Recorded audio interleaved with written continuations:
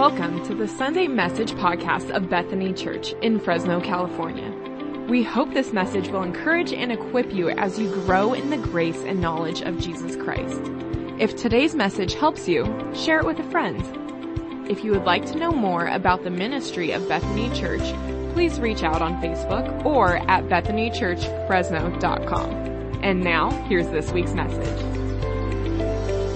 We are going to continue in this message series. We've called this Faithful, as we are looking different ways that God calls us to walk with Him in faithfulness. And today we want to talk about being faithful in integrity. And to do this, we're going to look at Acts chapter 4. So if you've got your Bible with you, I invite you to find Acts chapter 4.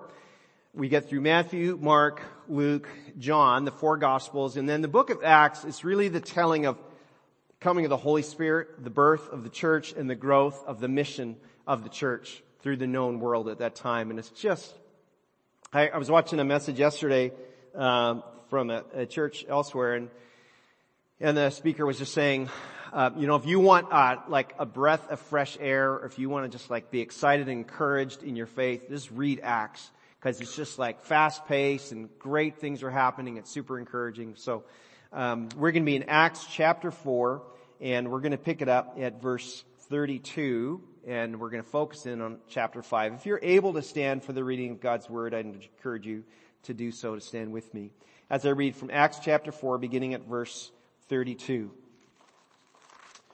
At this point, already lots has been happening in the church, and verse 32 says, all the believers were one in heart and mind, relating to what Janice was sharing. No one claimed that any of their possessions was their own, but they shared everything they had.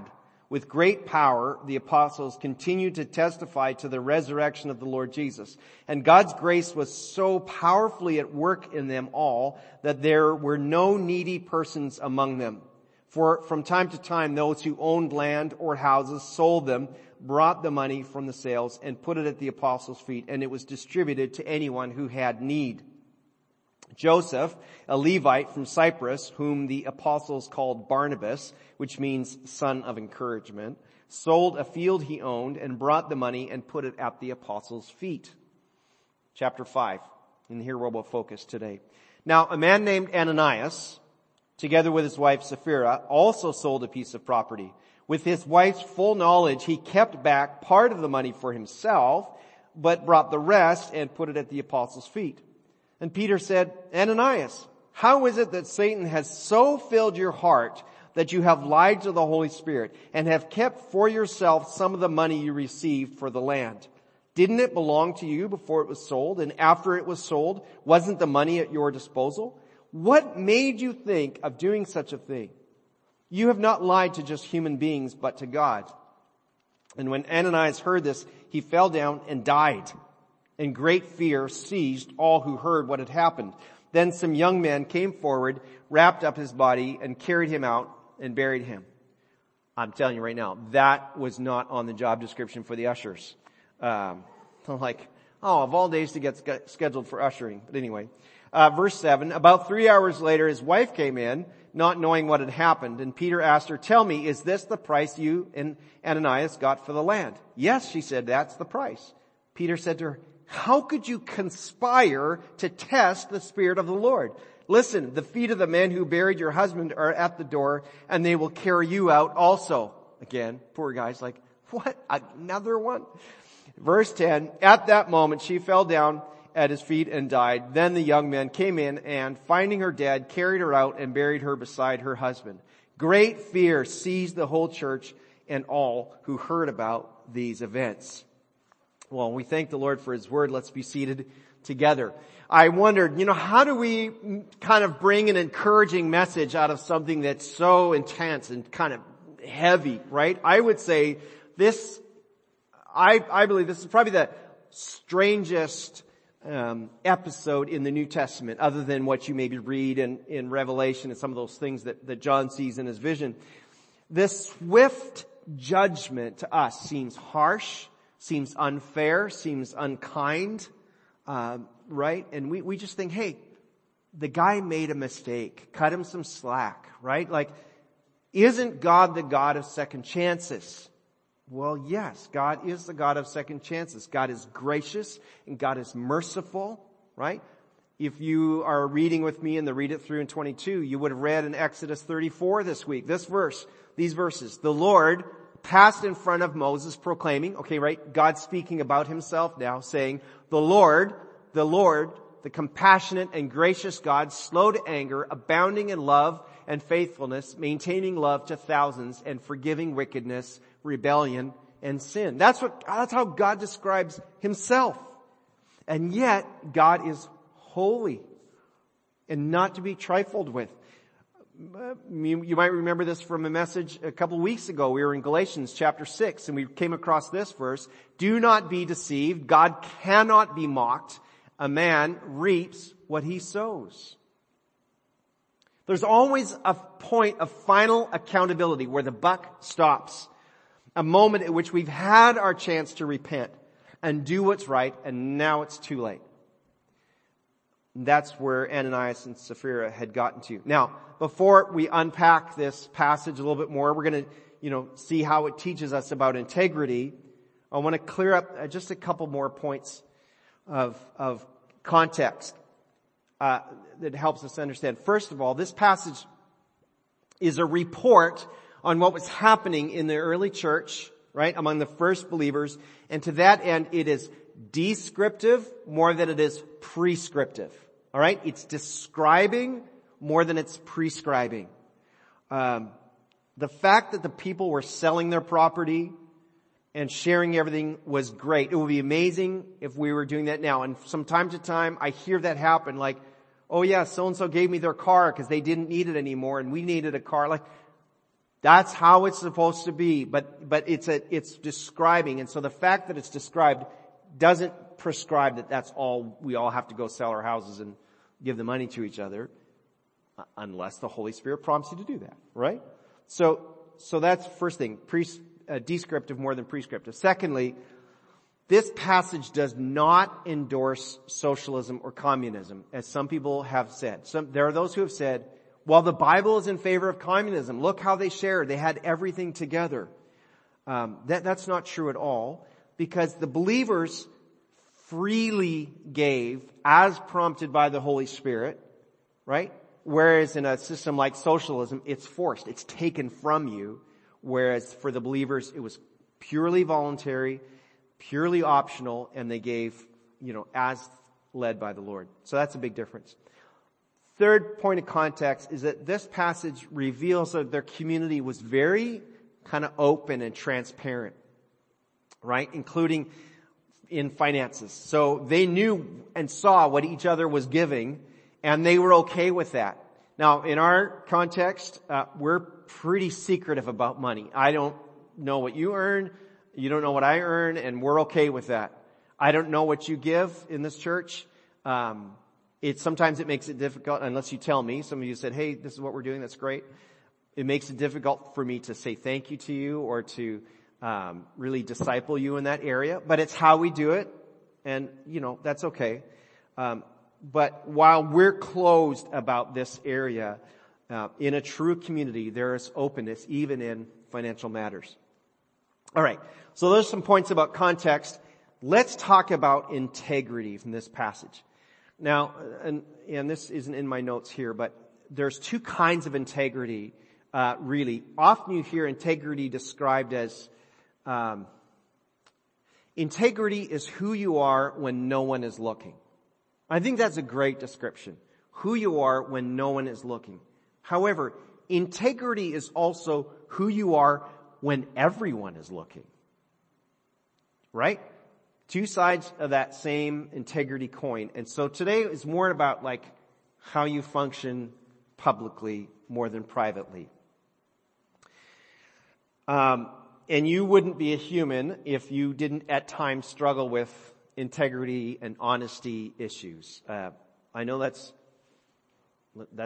true for me, and I'm sure it's true for all of us. So I've got 3 questions today and a challenge. So 3 questions from this passage and a challenge. And the first question is this: what causes compromise? What causes what leads us to compromise our integrity?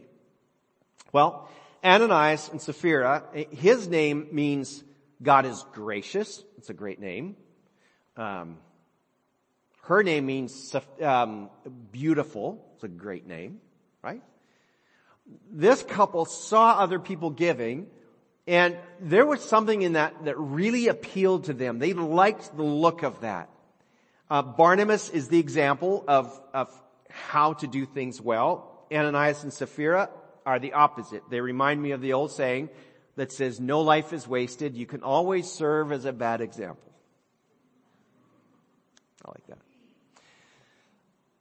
And so while their motives are not stated explicitly in the passage, here's what I see happening and what I think could happen to you and to me if we don't guard our hearts in this matter. Okay?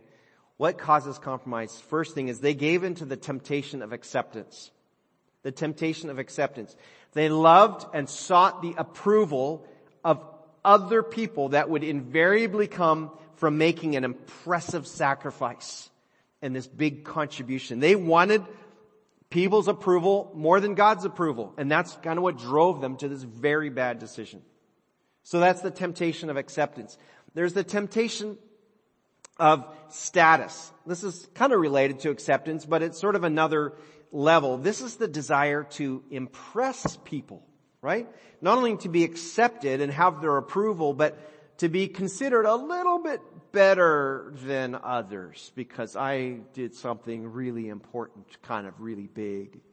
And so to be seen as a little bit better, or to be seen as more successful, or more humble than others, right? And that's the temptation of status, like elevating myself in whatever area. I think the third temptation was the temptation of greed. This is what leads to compromise, the temptation of greed. I just want to have it all.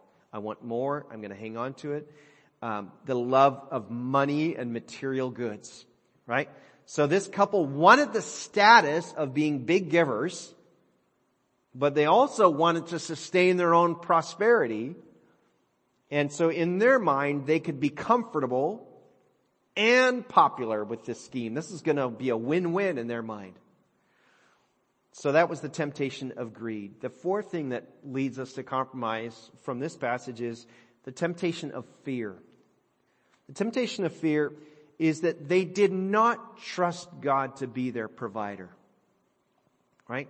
So compromise happens when we trust ourselves more than we trust God. And that's a behavior rooted in fear, saying, well, I can't give generously because then there won't be enough for me. I can't make this sacrifice because what about me? And if the Lord is prompting me to do that, then the Lord is going to provide as well. The Lord is going to meet those needs. And so this temptation of fear, like, I've got to hang on, it's that lack of really trusting God in all things. And so that's kind of their place of compromise. And unfortunately, we can't ask Ananias and Sapphira, what were you thinking? Although I would love to be able to ask them, what were you thinking? Right? How did they think they would get away with this?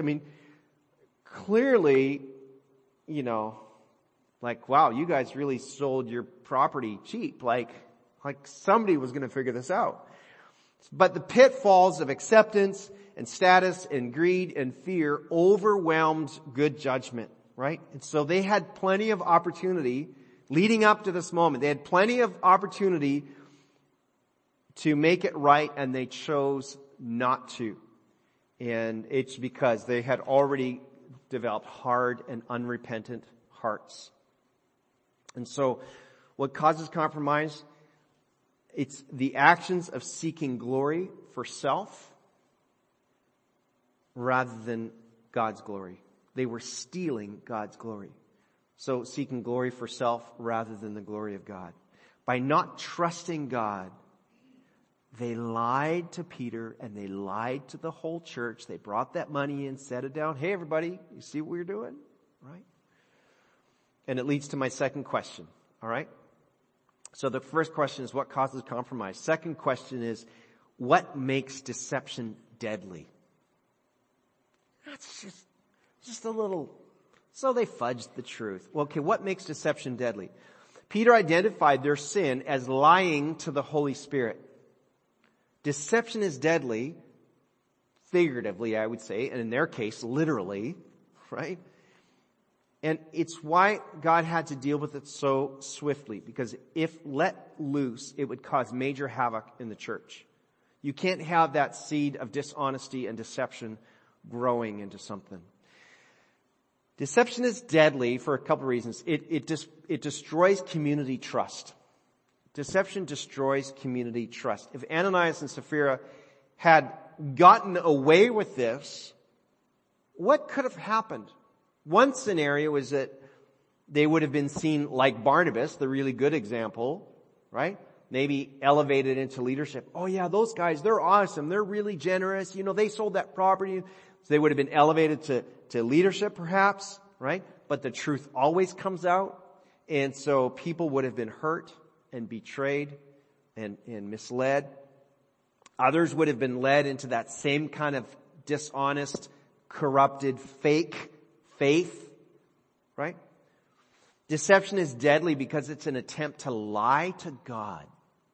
Lying to God. Ultimately, every sin is against God. If I abuse you in some way, steal from you, harm you, whatever, if I abuse you in some way, I'm sinning against you, but I'm sinning against God because you are God's creation and I'm attacking God's creation. It's a sin against God. Ananias and Sapphira were attempting to deceive the body of Christ, which means they were lying to God, His body. On what planet did they think they could get away with this? I don't know. But that's what happens. Deception, you start believing your own lies. Oh, I could totally get away with this, right? Deception is also deadly because it makes the image of religion, the picture of religion, more important than the truth of a relationship with God. So Ananias and Sapphira cared more about looking impressive and looking religious, right?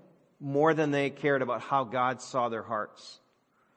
I even wonder if they actually cared about the people that would benefit from their gift.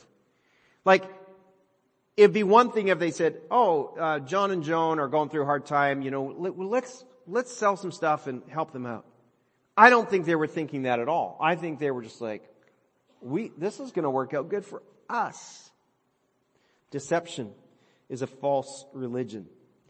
And again, this had to be dealt with swiftly like a cancer in the body. If you're diagnosed with cancer, and some of you have been through this, you don't go to the oncologist and say, hey, just make it look like I've recovered. I just want it to look good. And everybody will be impressed that I beat cancer. No, that's not how you do it, right? You're like, Doc, get this thing out of me. Like, let's do whatever it takes, like now, right? You want to deal with things swiftly. And this was a cancer in the body that was going to grow, and it had to be dealt with, in this case, very, very quickly, swiftly, harshly even. Which leads to my third question. After what makes deception deadly, the third question is this: what's the value of a great fear? What's the value of a great fear? There's this interesting little phrase. Luke is the only New Testament writer that uses it.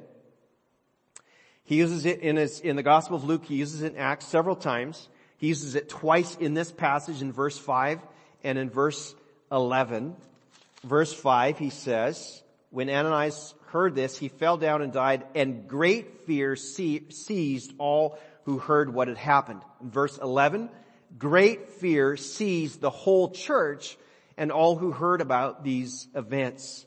The Greek, I don't know if you care about this, egeneto phobos megas. Megas means great, like mega, right? Phobos, fear, phobias, right?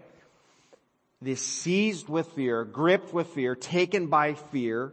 And Luke uses this a number of times. He uses this at the birth of John the Baptist, when John's father Zechariah was unable to speak, And they're like, what's the name of the baby? And then John says, his name is John, and boom, he can start speaking, and it says people were seized with fear. Like, what is going on? Right? It happens when Jesus cast the demons out of a guy, and the demons go into the pig, and the pig jumps off the cliff and into the water. That happens there, and people were seized with fear. It happens in Acts chapter 19, when there's some occult practices that are happening even among the new believers in Ephesus. And there's this kind of major power encounter, and it says the people were seized with fear, and as a result they repented and got right with God. In every case when there's a seizing with fear in Luke's episodes, every time it causes glory to God, praise to God, the church to grow, except in the one case of the demons and the pigs, the people beg Jesus to leave them and don't come back because they're so freaked out. But it's an important little passage, the seized with fear business. And the swift deaths of Ananias and Sapphira reminded the church of the absolute holiness of God. There's no messing around. And yes, we love the mercy of God and the grace of God, and it's mostly, we sing a lot about it in our songs. We talk about it. We identified at the beginning of our message today, God identifies himself as a merciful God, right? But God cannot tolerate deception in his presence. He looks for pure honesty. We cannot afford to be casual or careless with our sin. Sin is serious. It has to be dealt with. If it wasn't serious, God wouldn't have sent his own son, Jesus, to come to earth, die on the cross, take all our sins on him, make salvation, make forgiveness possible. God only did that because sin is serious, and he deals with it seriously. And a critique of this episode is that Peter didn't give them a chance to repent. Peter didn't say, time out, Ananias. You want to start this over again? Like you want to get right with God? No. He doesn't give him that moment. And that's a little hard for us, right? Why? It's because Ananias had had many chances already. Right? Think about this.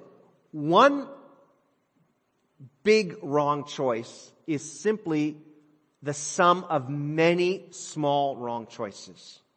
You don't go from here to there without many choices beforehand. Let me give you an example. The man or a woman who cheats on their spouse, right, doesn't just get there instantly. It's a series of many small decisions. And at some point, the sin of adultery is virtually irresistible, right? The Spirit is speaking, challenging you, your conscience, but you keep suppressing that, right? So in this case, the flirting at the coffee shop, the secret text message, the casual touches, the fantasizing of intimacy, and all of a sudden, all that has to happen before the choice to stray, but then there they are, and the big event happens. Even though there were many opportunities to bring those decisions into the light of repentance and put a stop to it. But Ananias and Sapphira had conspired together and had passed their chance to make it right. I heard a speaker on the radio recently say that his generation, and I'm pretty sure he was about my age, just based on the context of the talk, that his generation were the last ones to fear our parents. You know what I mean? I'm in the generation that we knew we could get in trouble for real if we messed up. There was sort of this, you're a little scared of mom and dad, right? Becky and I have sometimes joked that one reason we, managed to keep ourselves for marriage was that we knew our parents would kill us if we didn't. So it helped, in that way. And it, it helps you stay on the straight and narrow if there's a little healthy fear of mom and dad. Or maybe it just makes you really good at sneaking around. I'm not sure. That's possible too. But some fear is good for us. It's helpful. And the judgment of Ananias and Sapphira reminded this church that God is to be feared. That they weren't just to be a club, right? A nice social group, a friendly organization, a community of goodwill. They were the people of God. They were representing God and living for His glory. They were on a mission to call people to repent of sin and to live forgiven and holy lives before Him, just as we are today. At no point do we say we're perfect. That's why we have to repent. That's why we call each other to make things right with God and walk in holiness, because we're not perfect. That's the whole point. But that a great fear is helpful to remind us of the holiness of God.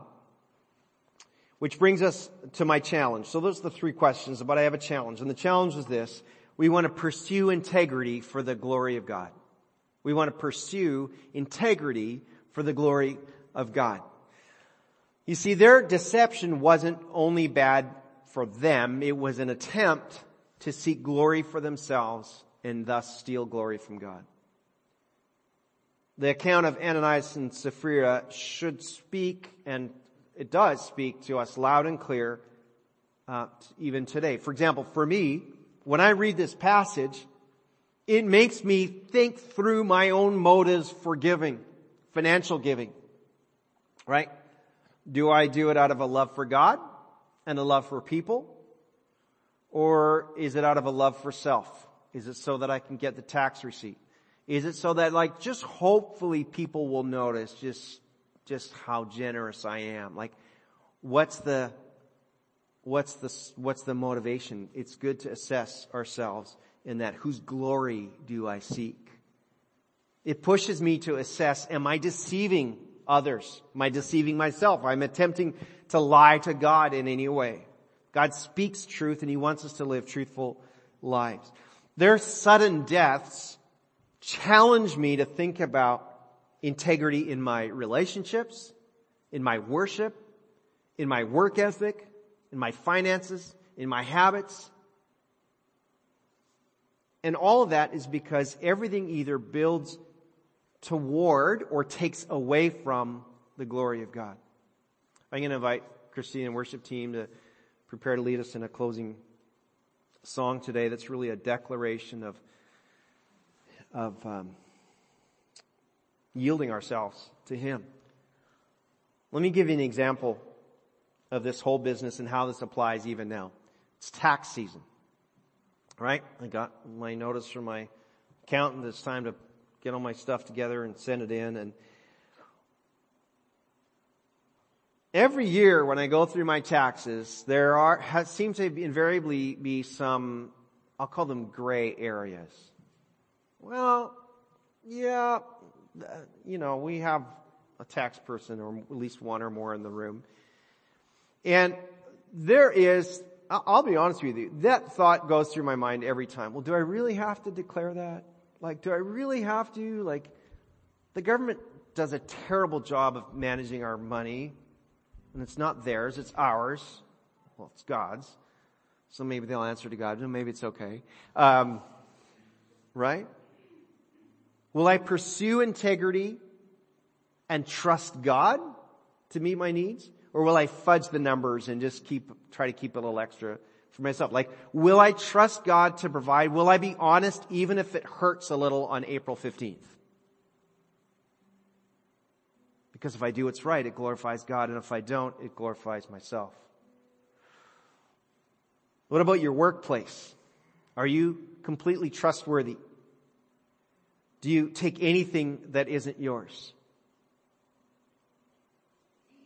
That's good. This week, my son, who drives a company vehicle for his job, I said, hey, on your way back from such and such, can you just make a stop in this place outside of town and pick something up for me? He goes, no, I'm not allowed to use my truck for anything but work. I'm thought, it's like a quarter mile off the freeway. Right? I was so proud of him. It's good job, son. Way to go. Integrity matters in all those things. God's only glorified when we trust Him and we honor Him with our very lives, even in the details. A life of open trust in God is a megaphone to the world. Just as Janice said, our unity is a declaration of Jesus to the community. This applies as well. Like, my ability openly to trust God declares who Jesus is, that He's trustworthy, that my willingness to risk everything for Him says God's faithful. He will come through. A life of integrity is for God's glory. We're going to sing this great old classic, right? We're going to sing Take My Life. We're going to sing this song called Take My Life and Let It Be. And Christy, you can come on up here. And it was written many years ago by a woman of great means. She came from a wealthy family. And she tells a story of boxing up a bunch of jewelry and expensive silver and all these things and selling it to give to the mission board, to give to the mission field. She has this line in the song. It's just a song of like, take my life and let it be consecrated, like set apart, Lord, for you. She has this one verse, and we'll sing it. Take my silver and my gold, not a mite, means not like the tiniest penny, not a mite would I withhold. It's hard. That's a hard line to sing. But she writes in her diary about the freedom that she experienced when she just surrendered everything rather than pursuing and holding on to what was rightfully hers, yielding it, surrendering it to God. God is glorified in that. And so as we sing this, there may be some areas of challenge or integrity or holding back or not trusting God, or some place where you're saying, Lord, I've been resisting you in this part of my life, and I just want to yield it all to you. I'm going to pray for you, and then we'll go into the song. God, I thank you for your word this morning. I thank you for the challenge, Lord. Our hearts are shocked at this episode of this couple and how this went down. We surely would not want to see that happen in our own midst. God, we want to be people who walk with you, living for your glory by living lives that are integrous, whether we're seen or not. And Lord, where we've compromised, where we've fudged, I pray you just remind us of that we can make it right with you, right with others, continue to live for your praise. We pray these things in Jesus' name. Thanks for listening. Know that God loves you more than you can imagine. And for everything Bethany Church, check out BethanyChurchFresno.com.